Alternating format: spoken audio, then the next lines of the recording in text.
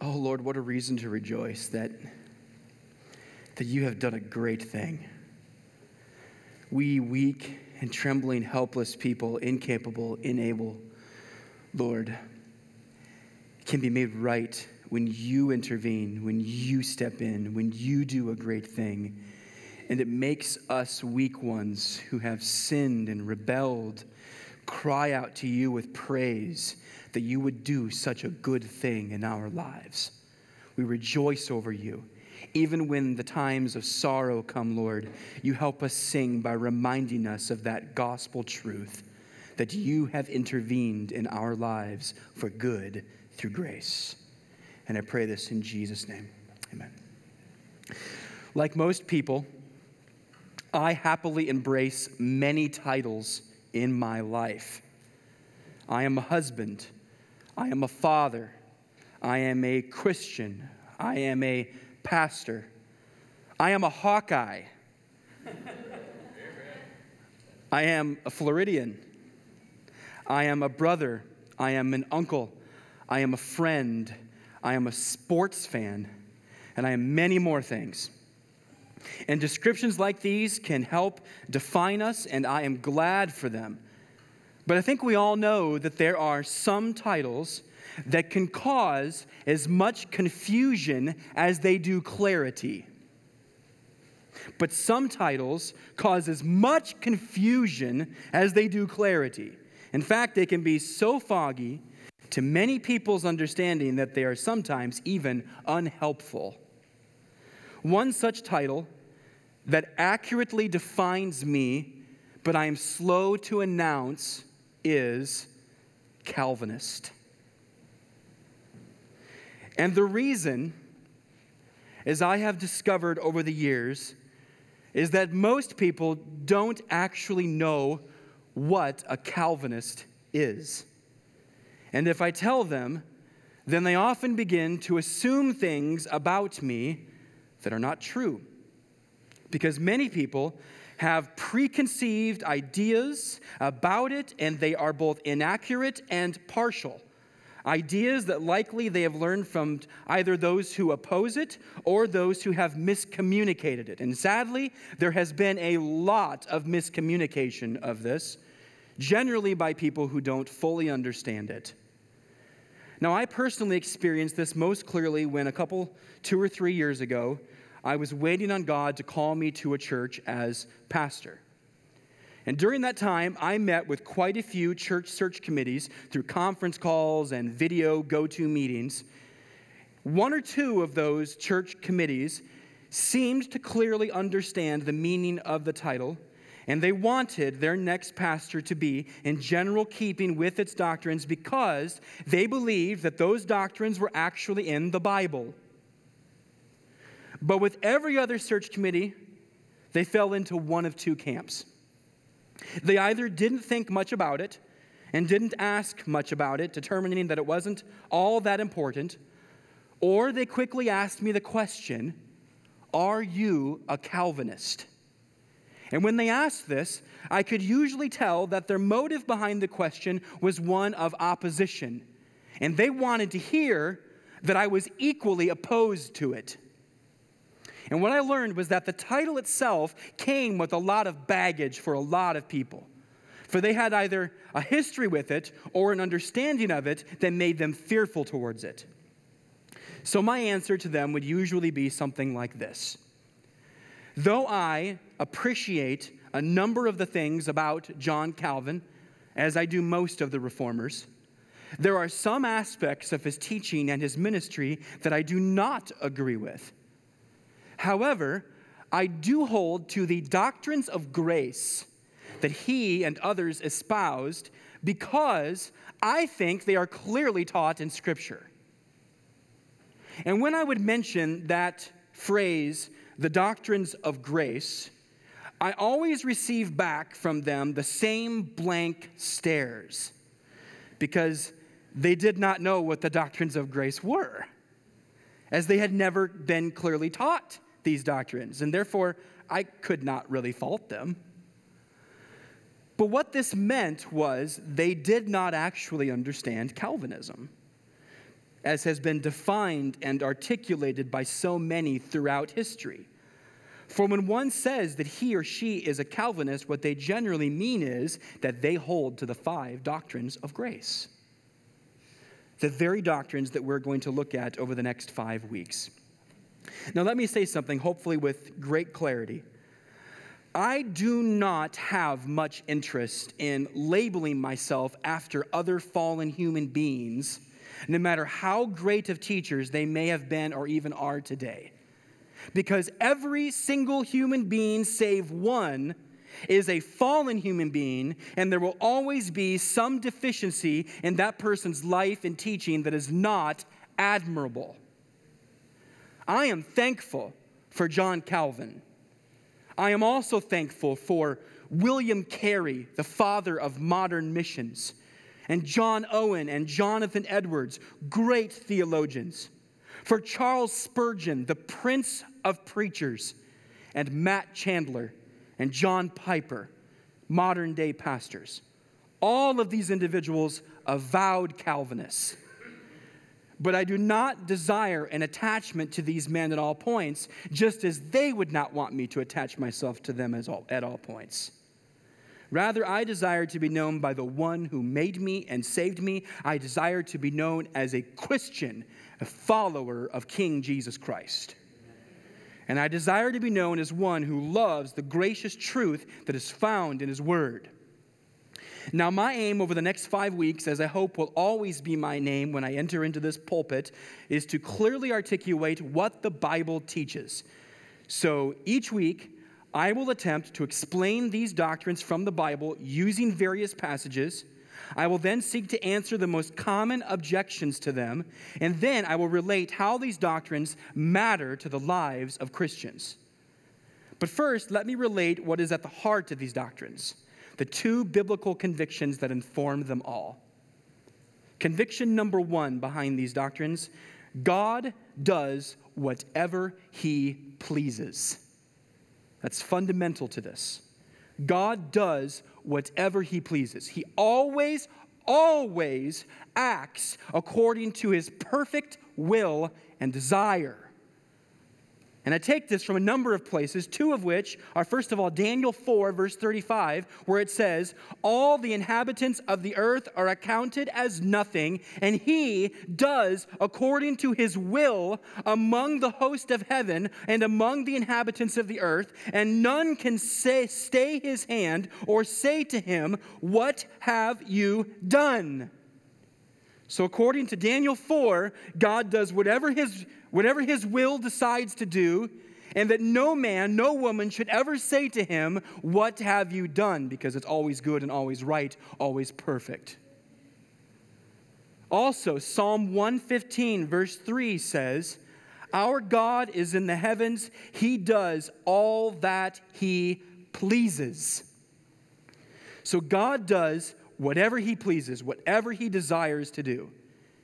Conviction number 2 behind these 5 doctrines: God is fully sovereign over the salvation of His people.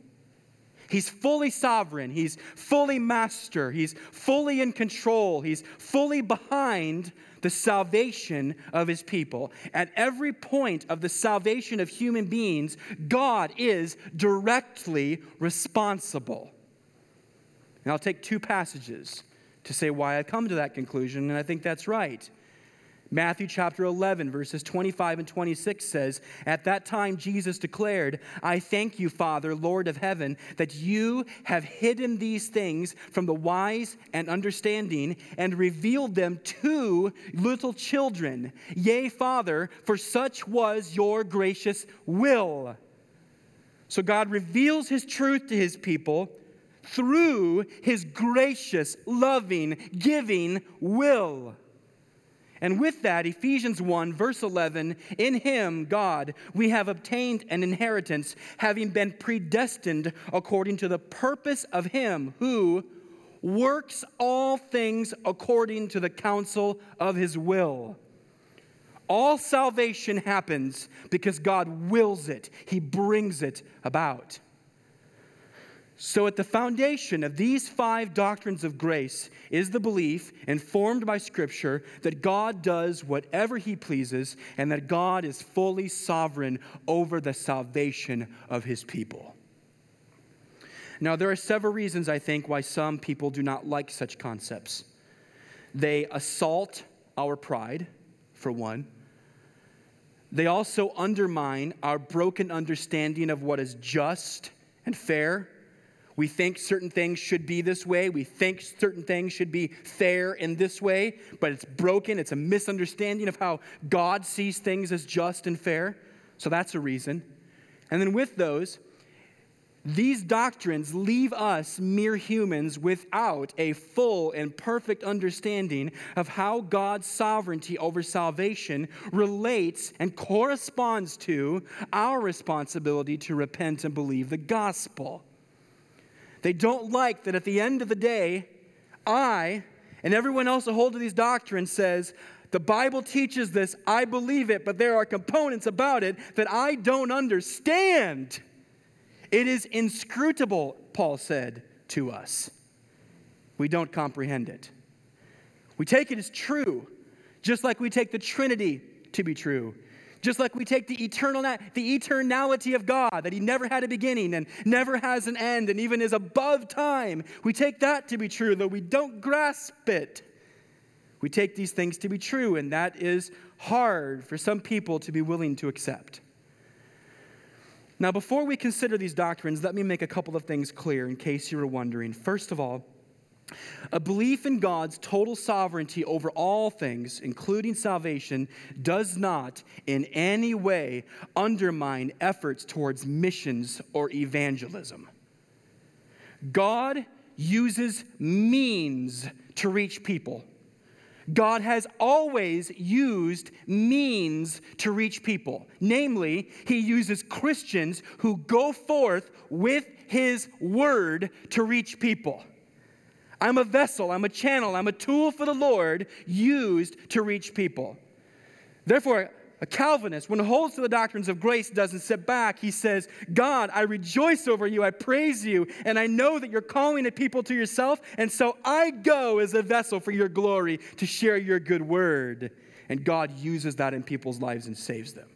And I have prayed that he would do it today as I preach the gospel.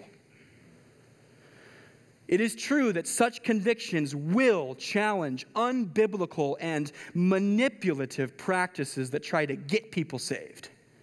It will challenge those. But in no way does it lessen the need or the fervor to share Christ with a lost world or to evangelize sinners who need a Savior. I think we've been trying really hard to make that clear over the last year. That we've got a community around us that needs Christ, and he's put us here to reach them. In fact, I think church history unmistakably records that it has been Calvinists who have brought the good news to unreached people most, and as they went forward with full confidence that God has planned for the success of his gospel. A Calvinist goes forward with the gospel knowing God has already planned for its success. The seeds have already been planted. It's already ready. It's for me to share and to reap at different levels all the time. Secondly, with this, let me make this clear. You do not have to fully understand everything that I am going to teach over the next 5 weeks. Nor do you have to agree with every single point of what I'm going to teach over the next 5 weeks in order to be a member at Riverside. I came to an understanding and a deep appreciation for these doctrines many years ago, and I believe they are extremely profitable and greatly encouraging for the church today. This is why I am committing to teach them even right now, so explicitly in this series. But I also understand that they are hard to grasp and raise a number of questions that often take a lot of time to answer. So my commitment to you will always be grace and patience. Please know you will receive a warm spirit back when you say, I don't get it. So here are the 5 doctrines that we will be considering. Number 1, the total depravity of man. We're going to look at this today. This relates our desperate human need for God's grace. Number 2, unconditional election. This relates that God planned to save his chosen people. Number 3, limited atonement or definite atonement. This relates what Jesus did, what he actually did to accomplish his Father's plan for his people. Number 4, irresistible grace. This relates what the Holy Spirit does to apply Christ's work to his people. And number 5, the perseverance of the saints. This relates that God's people are permanently changed by God's work in them. So today we're going to be considering the total depravity of human beings, that we sinners are in desperate need of God's grace. So look with me at Romans chapter 3, verses 9 through 18. Once again, page 884 in your pew Bible. Begin with me at verse 9. What then? Are we Jews any better off? No, not at all. For we have already charged that all, both Jews and Greeks, are under sin. As it is written, none is righteous, no, not one. No one understands. No one seeks for God. All have turned aside. Together they have become worthless. No one does good, not even one. Their throat is an open grave. They use their tongues to deceive. The venom of asps is under their lips. Their mouth is full of curses and bitterness. Their feet are swift to shed blood. In their paths are ruin and misery, and the way of peace they have not known. There is no fear of God before their eyes. When I look myself in the mirror, my pride makes me optimistic. But when God looks my way, his holiness makes him honest. I want to believe the very best about myself. I want to believe that I have a goodness in my nature, that I have something honorable to offer, that I am capable in my own abilities. My pride compels me to think optimistically about me. But when the holy God of heaven surveys all of mankind, including me, he comes to a very different conclusion. Because he sees through the facade and he witnesses the corruption of my heart. As Moses wrote in Genesis chapter 6, verse 5, the Lord saw that the wickedness of man was great in the earth, and that every intention of the thoughts of his heart was only evil continually. God evaluates according to the best standard, according to the perfect standard. God evaluates us according to his own holiness, according to his own holy standard. And when he does so, he finds us fully and woefully deficient.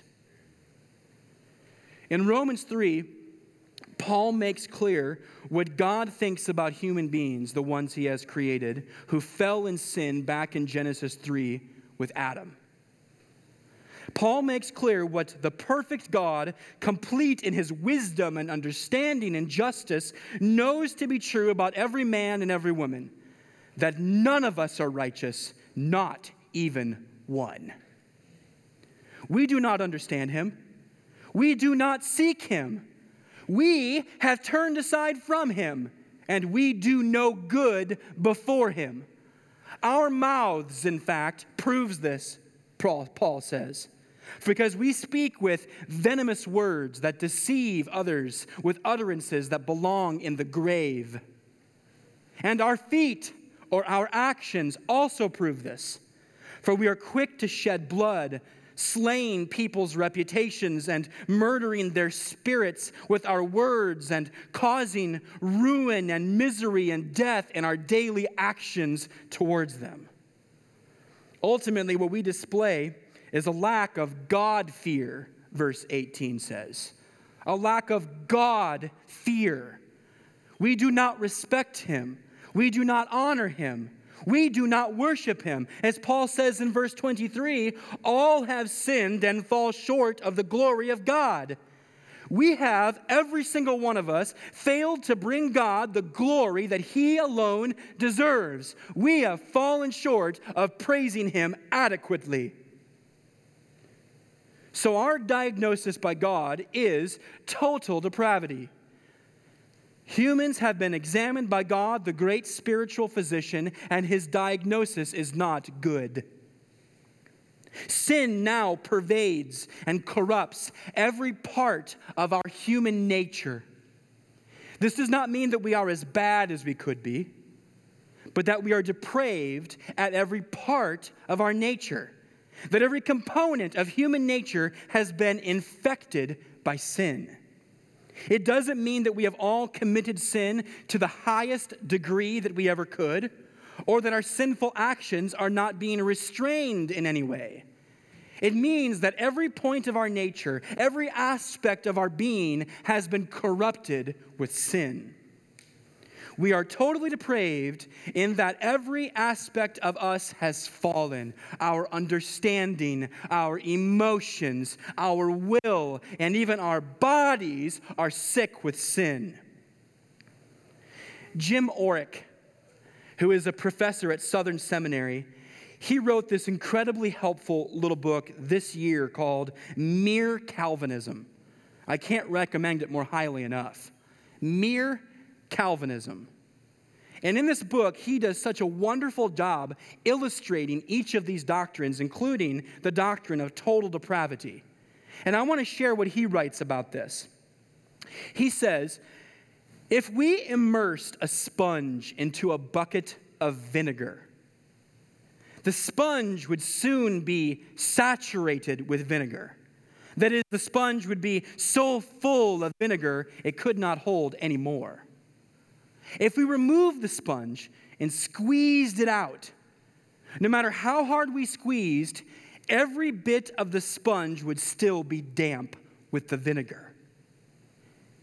And if we cut off any part of the sponge, it would still be damp and smell like vinegar. Similarly, while no human is completely saturated with sin, every component of human nature has been adversely affected by sin. If we separate and examine the various components of human nature, every part is wet with sin and smells like sin. So we are totally depraved in that our nature has been corrupted by sin at all points. Now turn with me over. We're going to look at three passages this morning. We've looked at Romans 3 briefly. Go over with me to Ephesians chapter 2. Ephesians chapter 2, and I want to look at the first three verses. This is page 917 in the Pew Bible if you're using one. Ephesians 2, 1 through 3. Ephesians 2, 1 through 3, page 917 in the Pew Bibles. And Paul says this, "And you were dead in the trespasses and sins in which you once walked, following the course of this world, following the prince of the power of the air, the spirit that is now at work in the sons of disobedience, among whom we all once lived in the passions of our flesh, carrying out the desires of the body and the mind, and were by nature children of wrath like the rest of mankind." So Paul here provides us with what is perhaps the most palpable description of our our standing before God as human beings. Every one of us today got up this morning. We put on clothes, we probably ate something, and then eventually we made our way to this church building for worship. Physically, my friends, we are alive. Every one of us here today. We have relationships with other people. We can think and we can act with God-given energy because we are living, breathing human beings. But Paul tells us that the sinner is dead. The sinner is spiritually dead in his or her transgressions and sins. We are dead men and dead women walking because of our sin. The biblical expression of death is akin to the idea of separation. Just as physical death separates the human body the human being from the physical body. Physical death separates the human being from the physical body. So spiritual death has separated human beings from God. Instead of following him, we follow the course of this world, Paul writes. We follow the prince of the power of the air, which is the death culture of Satan himself. We live in the passions of our flesh, he writes, carrying out the selfish, sinful desires of our bodies and our minds. And the result of all of this, verse 3 says so clearly, we are children of wrath. God is angry over our sinfulness. And we are now separated from him and must have his intervention if we are ever to be made alive. And this is precisely what God has done through Jesus. Because in verse 5 it says, even when we were dead in our trespasses, made us alive together with Christ. By grace you have been saved. Dead people must be made alive if they are ever to spiritually walk with God. We must have God intervene or we are completely without hope. Paul says in another place to the church at Corinth in 1 Corinthians chapter 2, verse 14, these words on this idea. He says, the natural person, so the person who is natural without any aid or effort by anyone else, the natural person does not accept the things of the Spirit of God, for they are folly to him. And he is not able to understand them because they are spiritually discerned. Catch that again. He is not able to understand them because they are spiritually discerned. By nature, we cannot accept the things of God. We are dead, spiritually speaking. The things of God, the things of eternal life, are folly to dead people. We are not able to understand them because they are spiritually discerned. And unless the Spirit of God intervenes in our life, we are without hope in our depraved condition. John chapter 3, verse 19, Jesus says this, this is the judgment. The light has come into the world, and people loved the darkness rather than the light because their works were evil. People loved the darkness rather than the light because their works were evil. As sinners by nature, we love the darkness rather than the light. We love our works, our evil deeds, because we think that they make us happy. And we don't want anyone to expose our deeds or hold us accountable for our deeds because we don't ever want to have to give up our deeds. We think they're great, so we hold tight to them. We don't want the light, we want the darkness. We are spiritually dead towards God. We cannot make ourselves alive because we all foolishly are grasping for fleeting pleasures in our spiritual death. Jim Orrick, he says something I think so good. He says, we do not want the fountain of living waters. We want the leaky, store-bought, plastic wading pools of earthly pleasures. We want the little gross thing that leaks. We don't want the fountain of living waters. Dead people cannot make themselves alive. They must be made alive by God. As the prophet Ezekiel wrote when he said, then he, the Lord, said to me, prophesy over these bones and say to them, O dry bones, hear the word of the Lord. Thus says the Lord God to these bones, behold, I will cause breath to enter you, and you shall live. The bones come alive because God brings life to them. He brings breath to them, and they begin to live. In this sense, the doctrine of man's total depravity might also just as easily be explained as man's total inability. Man's total inability.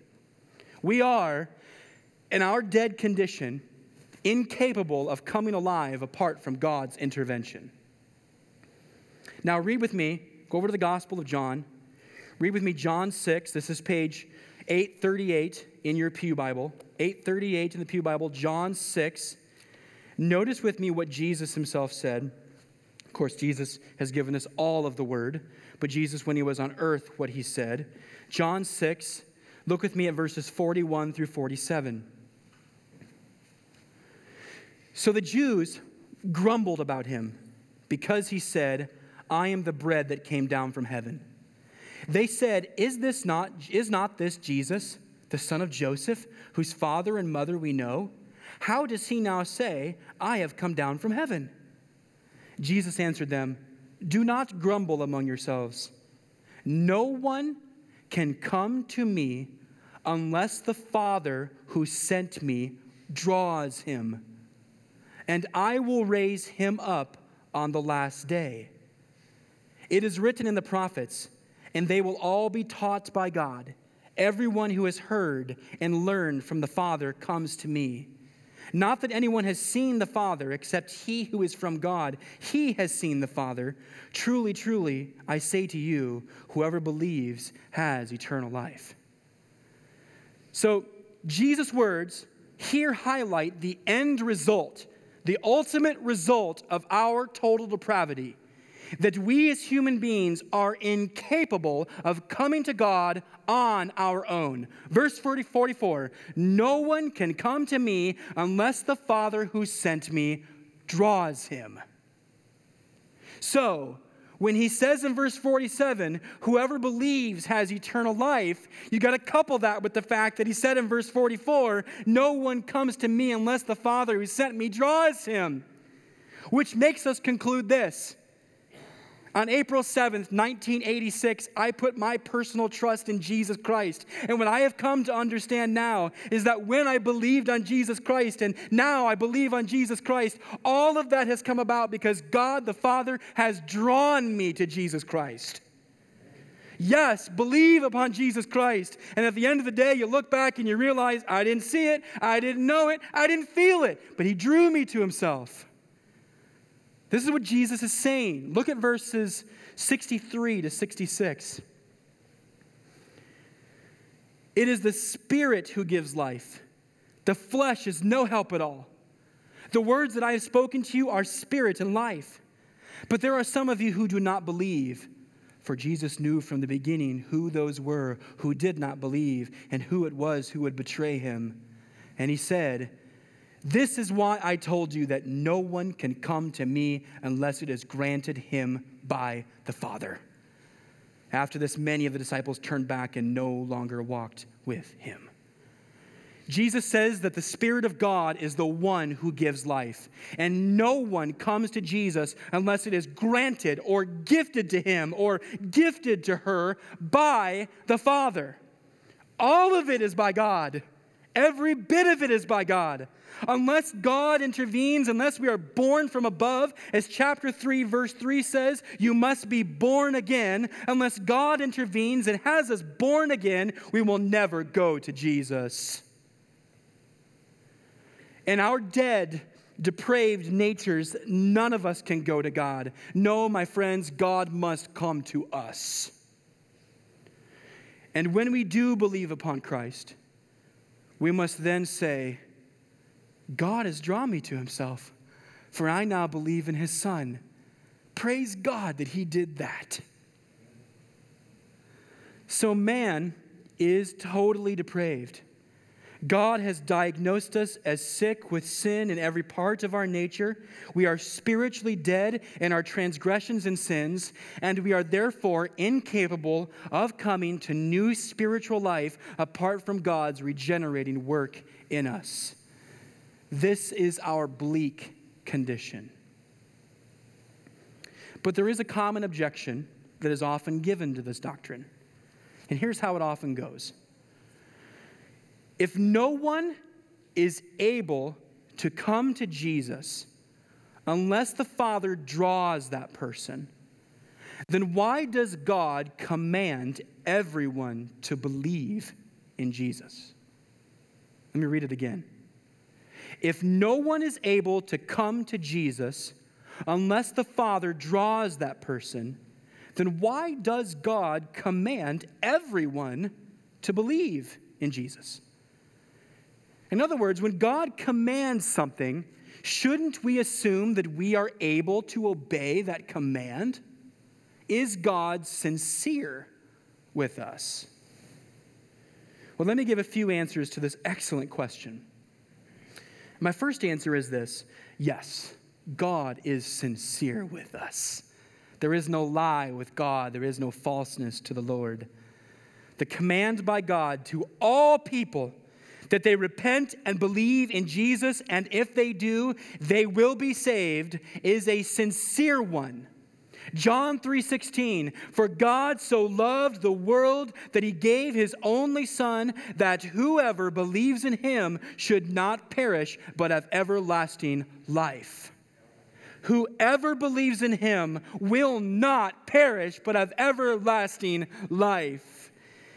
It is knowing that he's done something for you, and then recognizing that if you believe, if you accept repentantly what he has done in faith, you will be saved and have everlasting life. That is true. God offers that to all.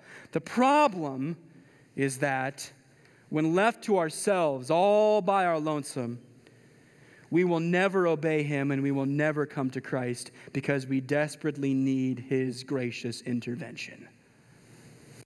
He has given every one of us an opportunity to turn from our sin, and his offer is real, but all of us, when left to ourselves, run to sin instead.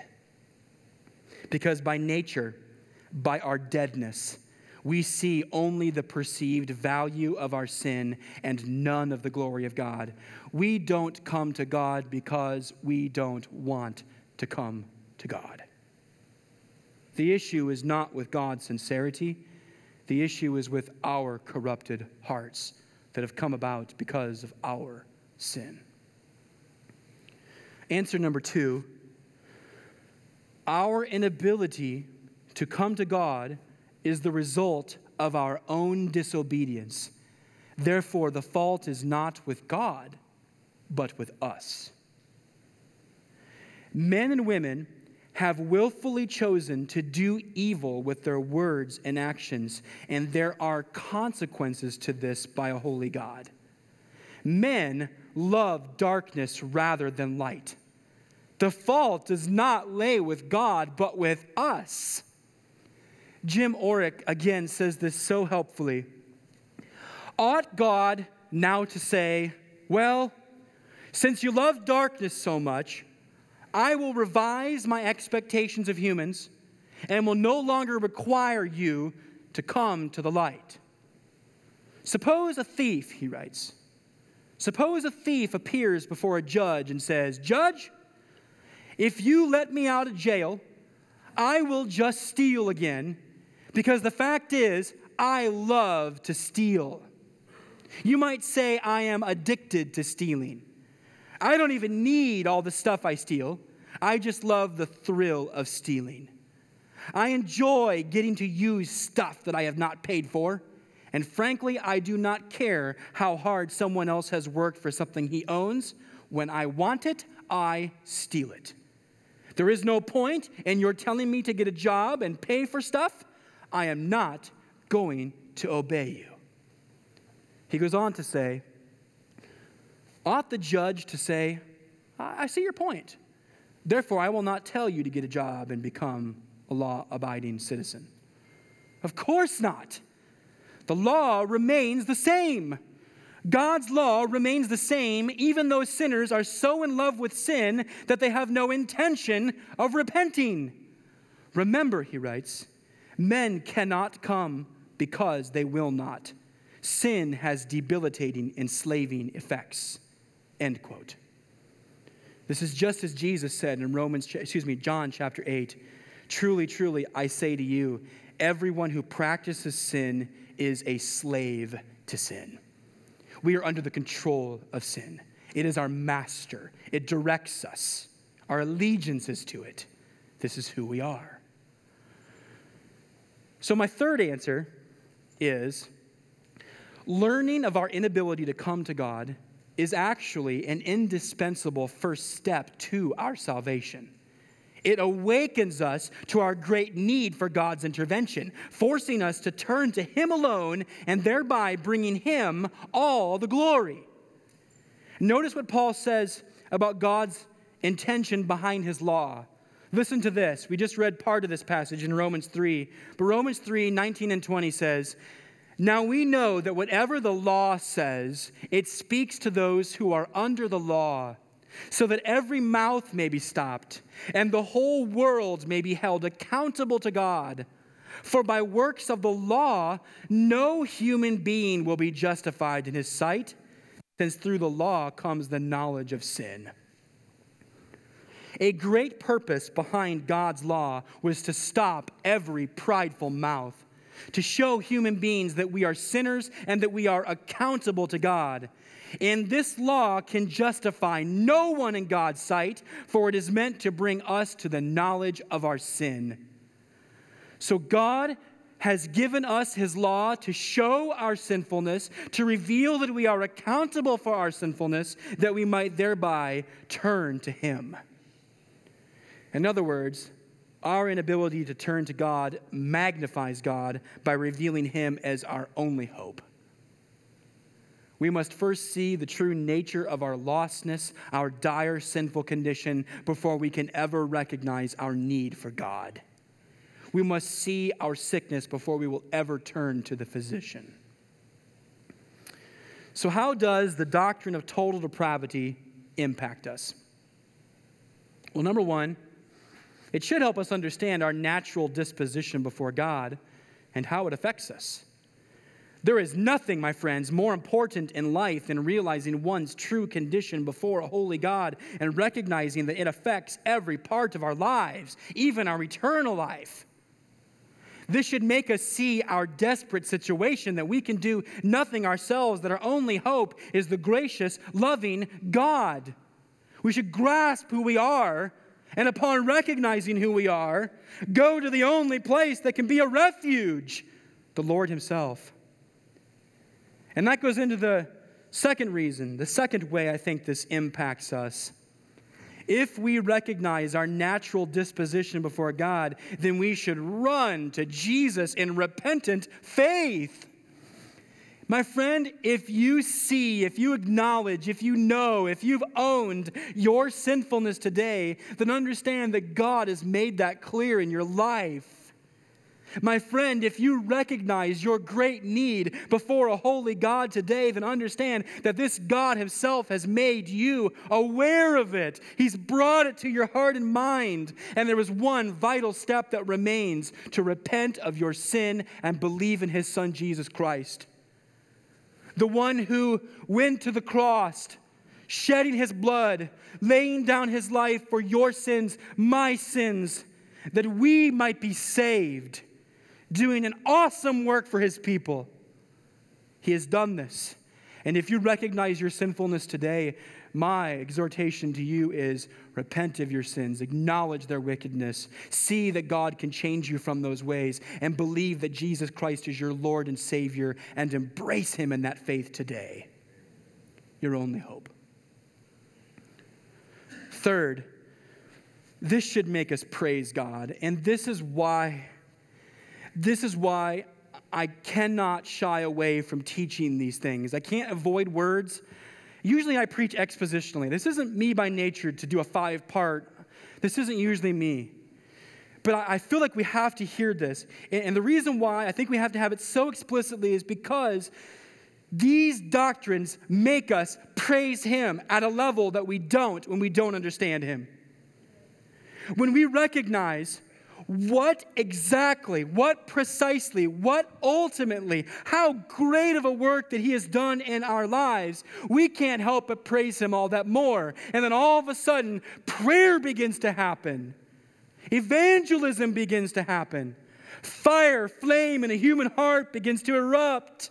And people go forth into unreached people groups and share Christ, giving up their physical lives for Him, because they want to praise the one who brought them from death to life. He alone has brought dead, dry bones to life. And how much more is God's grace amazing when we recognize that it was for wretches like you and me. Our lives should be marked by praise over what he has done for us because, my friends, he has done so much if we know him. Fourth, this should make us rethink our evangelistic strategies. We must be fully dependent upon God even as we toil to share his message and not just give that lip service like I fear some do. We must throw out all of the manipulative methods and instead depend upon God's given means of saving sinners, which are the faithful, fervent prayers of his people, which is what we're going to do tonight at 6 o'clock in this room. And it also includes clear gospel teaching and preaching, whether it is by a pastor in a pulpit or a mom in a living room or a friend at the coffee shop. Clear, compassionate gospel teaching and preaching. God uses that. And God uses the lives of Christians that are marked by earnest love. That when we demonstrate a love that is true because of the love, true love that has been given to us, that is used by God in such a way to show people the validity of what he has done and to cause them to turn. I don't know how he does it, but he does it. God's work in me can actually begin to become the work in another. His word tells us that. So he has given us ways, means to go, and we must boldly go. But we must do so in his way and not try to manipulate men like charlatans, like salesmen who want to find whatever gimmick they can to get people to pray a prayer. Let us not do that. It is a grace to be shown the truth. No one wants to stay in the dark. And this doctrine of gracious lovingness by God, as Scripture reveals it, shows us the truth. It reveals our actual condition, so it is gracious. So let us praise God for this doctrine of grace. Let's pray. Lord, this is a hard message. For some it is new. For others it isn't, but it's still hard. Lord, there are aspects about this that we don't understand, and in our pride we want to say, no, that can't be right. But Lord, forgive us of that mind and let us recognize that Scripture must be our guide. And if Scripture says something, we must follow it, even though we don't understand it. If nothing else, help your people at Riverside be a people who will say, if Scripture says it, I will follow it, even if I don't understand it. And Lord, I pray that these truths would be clear. And that if I have said anything that was miscommunicated, or if anything here was wrong, would you correct that in our thinkings, I pray. We give you all the praise. In Christ's name we ask. Amen.